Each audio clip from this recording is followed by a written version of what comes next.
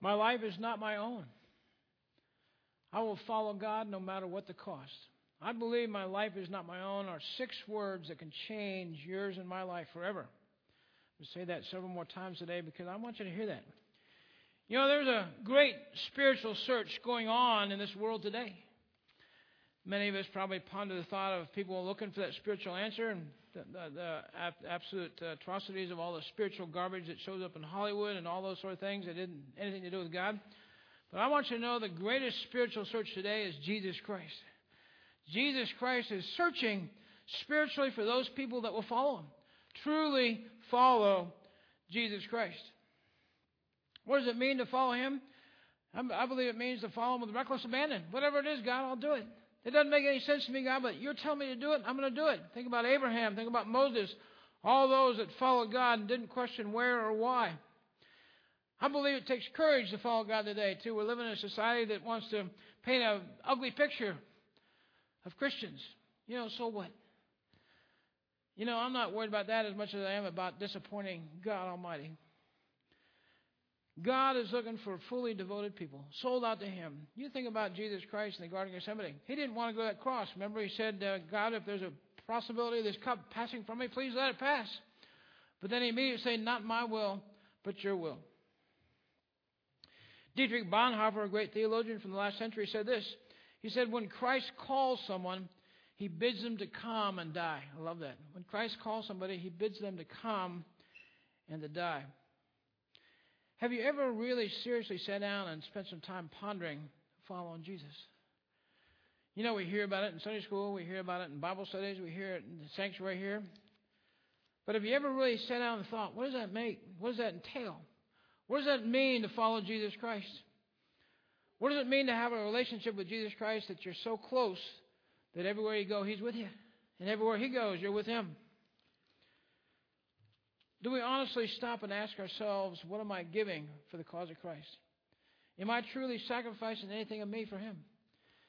All throughout the history of the Christian faith, all throughout the Bible, we see where people gave their lives for the cause of Christ. All the apostles but one gave their lives for it. They were martyrs for the cause of faith. They were brutalized, and then they were tortured, and then they were killed.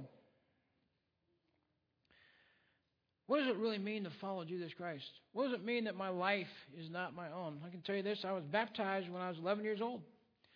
And I was a good kid, grew up in a Christian family. I was blessed with Christian parents. And I remember seeing them go to church and study the Bible. And I had a great experience with Jesus Christ when I got saved. And I'll tell you this too. When I was 17 years old, I led the first person to the Lord. There's a fellow by the name of Martin Sapadniko. He was a Jewish fellow. He's a neighbor down the street. We rode the same bus and became friends. And I just realized he was Jewish and he wasn't Christian, so I began working on him. It took me the better part of my senior year to do it. But God finally did it. God opened his heart. He took a lot of rebuke from his parents as well, and I was not one of his parents' favorite folks for doing that, for telling him about Jesus Christ. But I went to college, went to the Marines, went in the restaurant business, and I want to confess to you this morning. On my best day, with the wind behind my back, I was probably just a marginal Christian. I knew Jesus Christ. If you asked me, oh yeah, absolutely, I know Jesus Christ. But there was no evidence in my life for the most part. I was probably a little more kind or compassionate than some people, but a lot of times not. But I was a marginal Christian. I went through the motions. There was nothing about me, I don't think, that surrendered to Jesus Christ, except to acknowledge that He's my Savior. But you wouldn't know it to look at me. I missed life with Jesus Christ for a lot of years because I was selfish, I was self-centered, I was focused on myself. You know, I shared with most of you about losing that corporation a number of years ago, and that brought me back to my knees. I mean, I realized in the midst of that I'd been missing life. And it was because of Jesus Christ that I kind of climbed out of that little pit I dug for myself in that pity party. And God set my feet on solid rock. But you know what I did in the midst of all that? Surrendered to Him. I got to a point in my life when I realized the only thing that's going to get me out of this little mess I'm in right now is God. I want you to think about this. You probably had experiences in your life as well when you've had some tragedy happen or you have a health issue and you realize the doctor is saying, I don't know if there's that much we can do about it, maybe for you or for a loved one. And all of a sudden, you know what you do? You surrender everything to God. Why? Because you realize He's the only one that can fix this situation you're in. He's the only one that can help your loved one that's in the situation. He's the only one that can lead you to where you need to go. And all of a sudden, we surrender for just that moment. Do you know what happens sometimes when you have those moments? As soon as the moments pass and yet God shows up and shows you a miracle, kind of go back to our old ways again. I've seen man after man after man, some women as well, mostly us men, kind of hard-headed, a lot of friends, a lot of people I've served with, have that brutal moment in their life, and all of a sudden they've surrendered everything. God, I can't do it. I mean, it's like the light bulb goes off. It's like they get hit by lightning. They realize, man, I've been missing life. The question for you and I, why does it take some brutal, horrible, hard experience to get our attention for God? Why do we need to be shaken up to a point where we're almost dying and all of a sudden, okay, I need God now? I want you to know, without all that happening, God desires for you to surrender your life to Him today. He wants you to be His. God brought me back to my knees. These are 6 words that I believe that can change your life. My life is not my own. If you have your Bibles with you this morning, if you'll turn to Philippians chapter 1. As you find your way there, stand with me, if you will, out of reverence and respect to the reading of God's holy word. The Apostle Paul is writing this letter from jail, and the very first sentence speaks to that.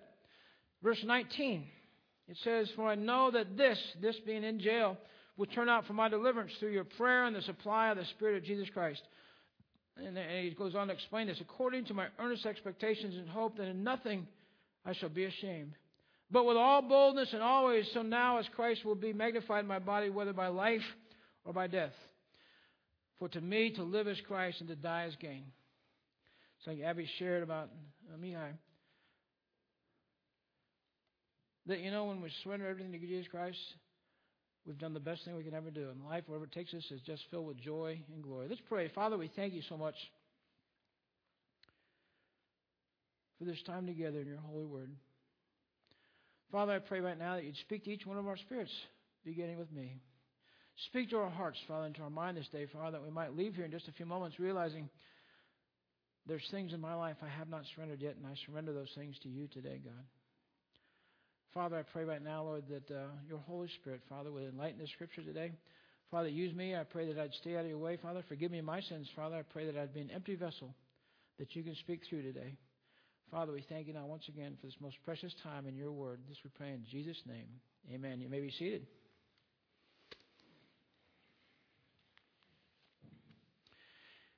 Imagine if you were a slave. And more than that, maybe a slave back during the Roman Empire time. Slaves back then had a real attitude. They really did. You know what their attitude was? It's an attitude of obedience. Slaves obeyed, period. That's what they're called to do. Obey. Theologians would tell you today, too, that in the time of Jesus Christ, in Rome, 4 out of 10 persons there was a slave. They were slaves at all different levels. Just the common folks had slaves, but also the high and the mighty had slaves. Based on who your master was, it kind of indicated kind of lifestyle. Imagine this, some millionaire there in Rome had a couple of slaves. They probably lived in nicer quarters. They probably ate a little better, and they were subject to different nice things happening. They were still slaves, though. They were still called to be obedient. Think about the characteristics of a slave in the Roman era. First of all, slaves were bound to their masters with cords that were so strong that only death could separate that slave from the master. The slaves served the master to utter disregard for their own life. It's not my will, but it's his will. They realized that. The slave's will was engulfed in the master's. The slave had no say. It was all about the master. I want you to think about this for just a second.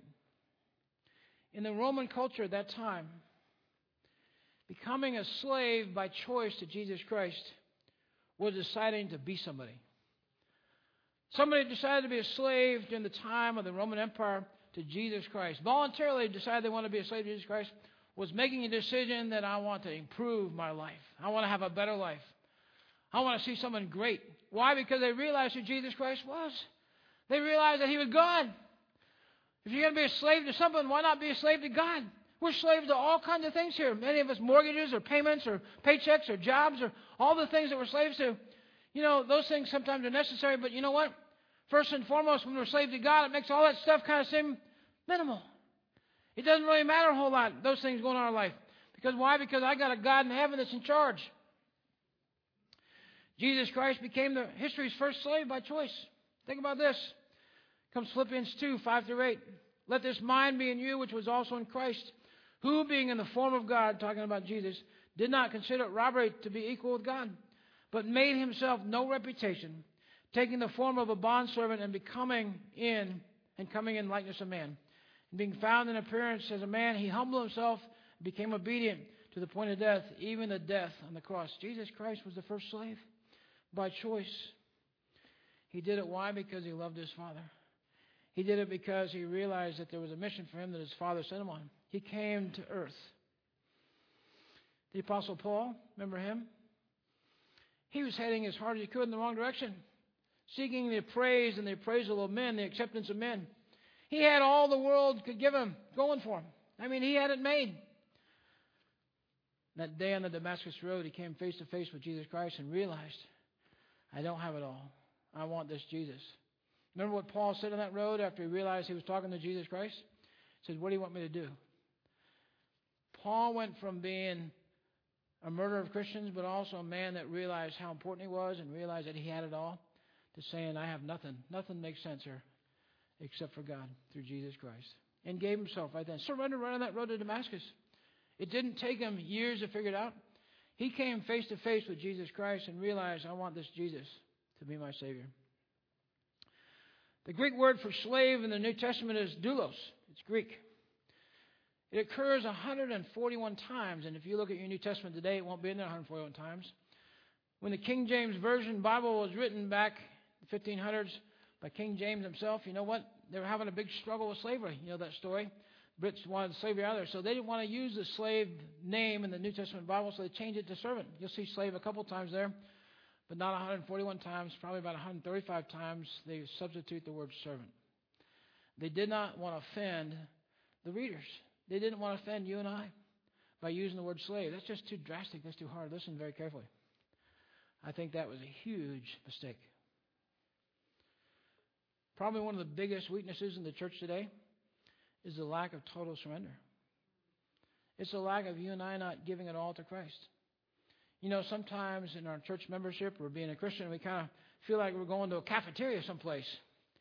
And I want some of that, but I don't want some of that. And so we kind of pick and choose. We kind of feel like, you know, I'm pretty committed, though. There's a difference between commitment and surrender. Commitment means I still control it. When I surrender, when I became a bond slave of Jesus Christ, you know what? I lose all control. I give it all to Him. I surrender everything. God, is your will, not my will. God, is your will, not my will. Jesus asks you and I for voluntary, total surrender. He's asking you voluntarily to become His slave. Why? Because He knows your life is going to be so much richer when you do that. If you have your Bibles, hold your Bibles out today. We're going to look at a couple of scriptures here because I want you to see these. Maybe even mark them that they might come back and think about them. Turn with me, if you will, to Mark 8, verse 34. As you turn there, I want you to hear this very carefully. That the American church, the church of today, has created and accepted a very weak form of discipleship. We really have. We've accepted it as this is discipleship. As long as you come to church and go to Sunday school. We kind of think that's discipleship. You're being discipled. That's not God's definition of discipleship. Here's one of them right here. Mark 8, verse 34. It said, when He called the people to Himself with His disciples also, He said to them, whoever desires to come after me, let him deny himself and take up his cross and follow me. You ever ponder the thought why He puts deny yourself first? Because that's what gets in the way of the other two. You know, we can't pick up the cross, we can't follow Him if we haven't denied ourselves first. And that's what's wrong with the American church today.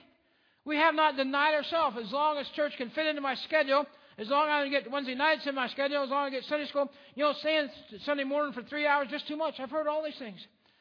Listen, it doesn't say here deny just a little bit. It says deny yourself totally. Surrender is what we're talking about. It goes on to say this in verse 35. Whoever desires to save his life will lose it. But whoever loses his life for my sake and the gospel's will save it. What does that mean to lose my life? It means die to self. Give myself over to God. Let God be in control. It's no longer me, but God. Verse 36, for what will it profit a man if he gains the whole world and loses his own soul? Now look at 37. This is powerful. Or what will a man give in exchange for his soul? You know what? America has given up their soul for so much less than God Almighty. We've given it up for sin. We've given it up for TV. We've given it up for sports. We've given it up for all kinds of things. It's amazing what we sell out for. Idol worship, I've said before, is probably one of the greatest sins of America today. We put everything in front of God a lot of times. Finally, verse 38, whoever is ashamed of me and my words in this adulterous and sinful generation, of him the Son of Man also will be ashamed when he comes in the glory of his Father with the holy angels. Imagine for just a moment if you're a slave. I don't know if you've ever heard this concept before, but I know you've heard the thought of what it means. Consumption, assumption. I thought that's cool. Consumption, assumption. I want to share an illustration from the Civil War, first of all, and then I'm going to show you a biblical illustration of this. I think many of you know that you're students of history that Abraham Lincoln struggled big time with finding a commanding general that worked for the Union Army. The very first general he called and asked to be the general of his army would have been the best. It was Abraham Lincoln. I don't know if you knew that, but it would have been Robert E. Lee. Abraham Lincoln asked Robert E. Lee to be his commanding general. Robert E. Lee didn't want to fight against his native home of Virginia, so he turned it down. Robert E. Lee was arguably one of the greatest generals ever to live. But Abraham Lincoln had 4 different generals leading his army during the Civil War.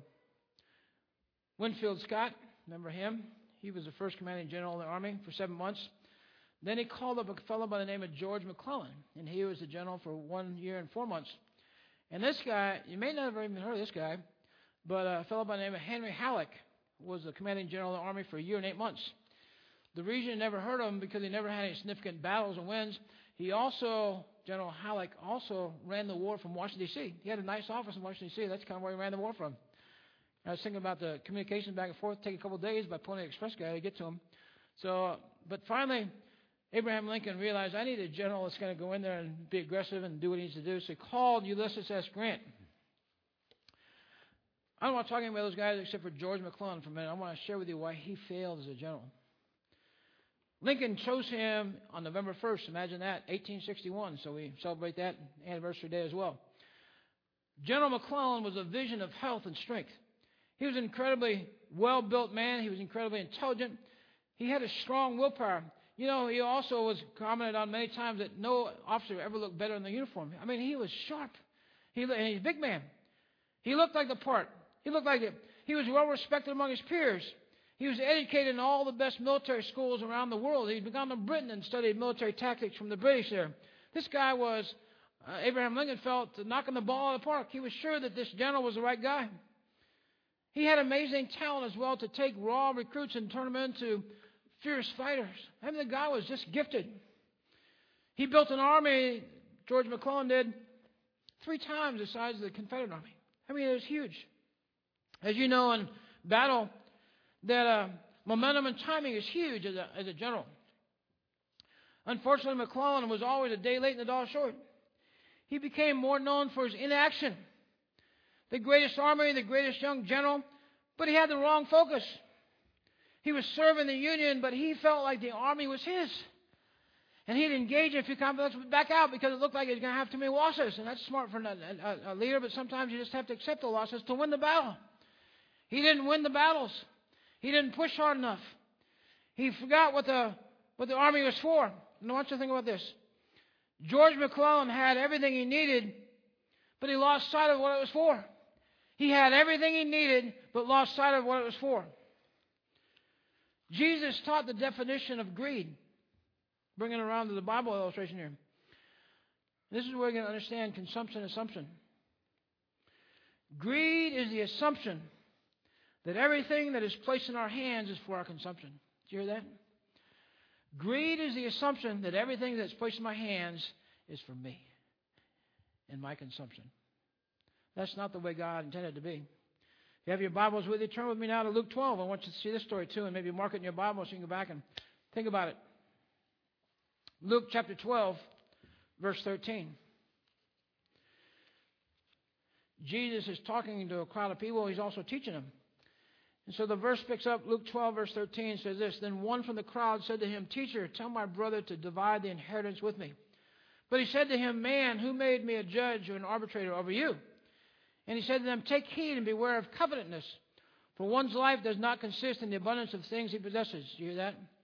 Beware of covetousness, for life's existence does not consist of abundance of things or possessions. Then he spoke a parable to them, saying, the ground of a certain rich man yielded plentiful. And he thought within himself, saying, what shall I do, since I have the room to store crops? Since I have no room to store crops. So he said, I will do this. I'll pull down my barns and build greater, and there I will store my crops and all my goods. And I will say to you, my soul, you have many goods laid up for many years. Take ease, eat, drink, and be merry. You know, up to verse 19 there, it's kind of a good story. Guy's being smart about saving. Guy's being smart about investing and keeping his stuff so he can have a greater retirement or whatever it might be there he's looking at. Great story to them. I mean, it's almost the American success story to that point. But then look what Jesus Christ says in verse 20. But God said to him, fool. Let me say that again. God said to him, fool. This night your soul will be required of you. Then whose will these things be which you have provided? So is he who lays up treasure for himself and is not rich towards God. You know, this man that's being described here was a beautiful illustration of consumption assumption. He was assuming that everything that had been placed in his hands was entirely for his consumption. That's part of the American dream. And there's some good parts about the American dream, but I want you to not miss this thought. The American dream and God's dream for your life are not the same, okay? There are differences there. God has a plan for your life. God has a vision for your life. God has incredible things He wants to do, supernatural things He wants to do in your life. And yet sometimes we hold on to the things that we want too much instead of letting God have them and see what He'd do with them. God has an incredible plan. Whenever we have more than we need, the natural assumption is that it's for my consumption. If we simply store up for ourselves, we're going to miss God. Why? Because God gave. God wants us to be transparent. God wants us to be a vessel that He can flow through with everything. My time, my talents, my heart, my prayers. He wants to flow through us. He wants to see how we might touch this world for Him. As Americans, I believe we have everything we need, more than what we need. But many times we just lose sight of what it's for. Every Tuesday morning we have a staff meeting here with all of our folks, and we take turns sharing a devotion. This last Tuesday, Tracy Ball, my administrative assistant, shared a scripture from John 12, and I'm going to read that for you right now, but she titled this Buried or Planted, and it was profound. I'd never heard those two words used. It speaks to it. Obviously, I just never heard it that way. And let me share with you John 12, 24 through 26. Jesus speaking again. Most assuredly I say to you, unless a grain of wheat falls in the ground and dies, it remains alone. But if it dies, it produces much grain. He who loves his life will lose it, and he who hates his life in this world will keep it for eternal life. If anyone serves me, let him follow me. And where I am, there my servant will be also. If anyone serves me, him my Father will honor. Buried or planted. It's very clear here that Jesus died so we could live. Now we need to die so we can serve Him, and that Jesus Christ might live inside us. You know, you can plant a seed. It's going to grow. But until that seed dies, it's not going to grow. You can hold the seed out here, and it's never going to be anything more than that seed. But when we plant it in the right soil, water it and gives light, God touches it, it's going to grow it. It's the same with human beings. We can hold on to our life, and our life will still be the same. Or we can plant our life for the glory of God, and He's going to do great things. It all comes down to the point of dying. Am I willing to die to myself? And it's a struggle. It's not something you can say, okay, that makes sense, Pastor, I'm going to do it today. You got to get up tomorrow morning and die to yourself again. Say, God, it's not me today that lives, but You that lives in me. Help me to stay out of Your way, God. I pray that all the time. Help me to stay out of Your way, God. But we need to die to ourselves. Until that seed dies, all it's ever going to be is that seed. If I want to save my life, I must lose it. If I want to be lifted up, I must humble myself. If I want to be the greatest, I must be a servant. If I want to be first, I must be last. If I want to rule, I must serve. If I want to be strong, I must be weak. If I want to inherit the kingdom of God, I must be poor in spirit. If I want to reproduce my life and see fruit, I must die. Let me ask you this. You ever seen a little acorn crack a sidewalk?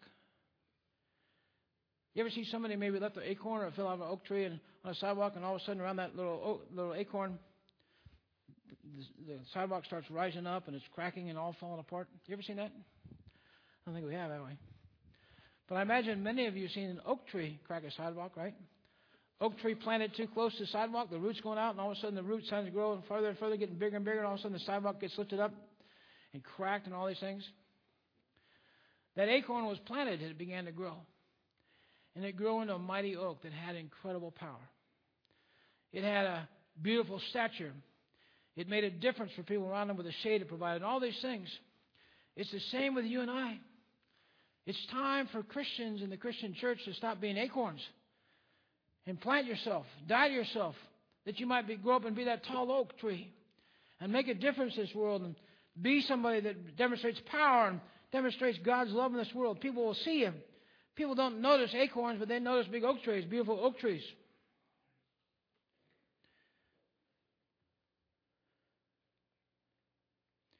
You know, just like that oak tree, when we're planted, we die, and we begin to grow. We shake heaven and earth. We really do. We shake the sidewalks.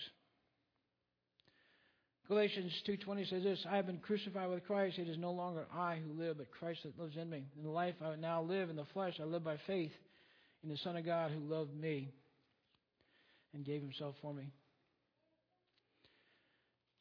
Friends, family, we can live that obedient life or we can live a disobedient life. It's our choice. I want to share one thought in concluding here today. It's the last thought on the screens up here. Think outside the box. Think outside the box. You ever heard that story before? Or that thought, think outside the box?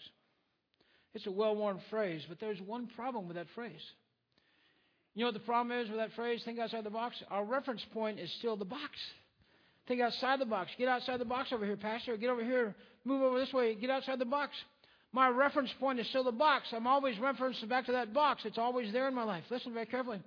When you die to yourself, you know the only thing that's in you? Jesus Christ. You can still go through the motions of these things, but the only thing that really counts is Jesus Christ. I want you to think about Peter getting out of that boat that night and walking on the water. He stepped out of the boat, but that's what was he doing? He wasn't trying to get out of the boat. He wasn't trying to do anything. He asked Jesus Christ, hey, Jesus Christ, ask me to come to you. Call me to you. He stepped over that water. You know what he's doing when he stepped in that water? The moment he got out of that boat and put his feet in that water, he surrendered himself to Christ. Why? Because if he didn't, he's going to the bottom. He began walking towards Christ. Walking great on top of the water. Look at me, I'm walking on water. Had his focus on Jesus Christ. Had surrendered everything, realizing that's his salvation. Then he looked away, he got a little worried. What about the box again? The boat in the box and all the storms and all that stuff. Went back to the reference point. The box. What happened? He began sinking. When we surrender our lives to Him, we surrender everything. We set our affections and our focus on Jesus Christ, that He might do all things through us. It's a brand new paradigm. It's a paradigm that's a little bit confusing sometimes.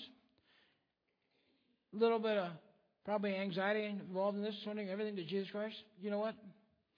You'll never live with more power, more confidence, more ability, more peace, more hope than when you surrender everything. You know, most of us are probably partway there. We've committed things. But you know, we haven't surrendered totally. The greatest thing that can happen in your life, in my life, the greatest thing that can happen in the life of this church is this body believer said, I'm surrendering all. That we'd be just like Paul. It's not I that live, but Christ that lives in me. I desire to see my life count for His cause, not my own. I'm not going to boast on anything besides a risen Savior. I'm boasting on Jesus Christ. We have an incredible opportunity to make Jesus Christ our reference point. No longer the box, but Jesus Christ.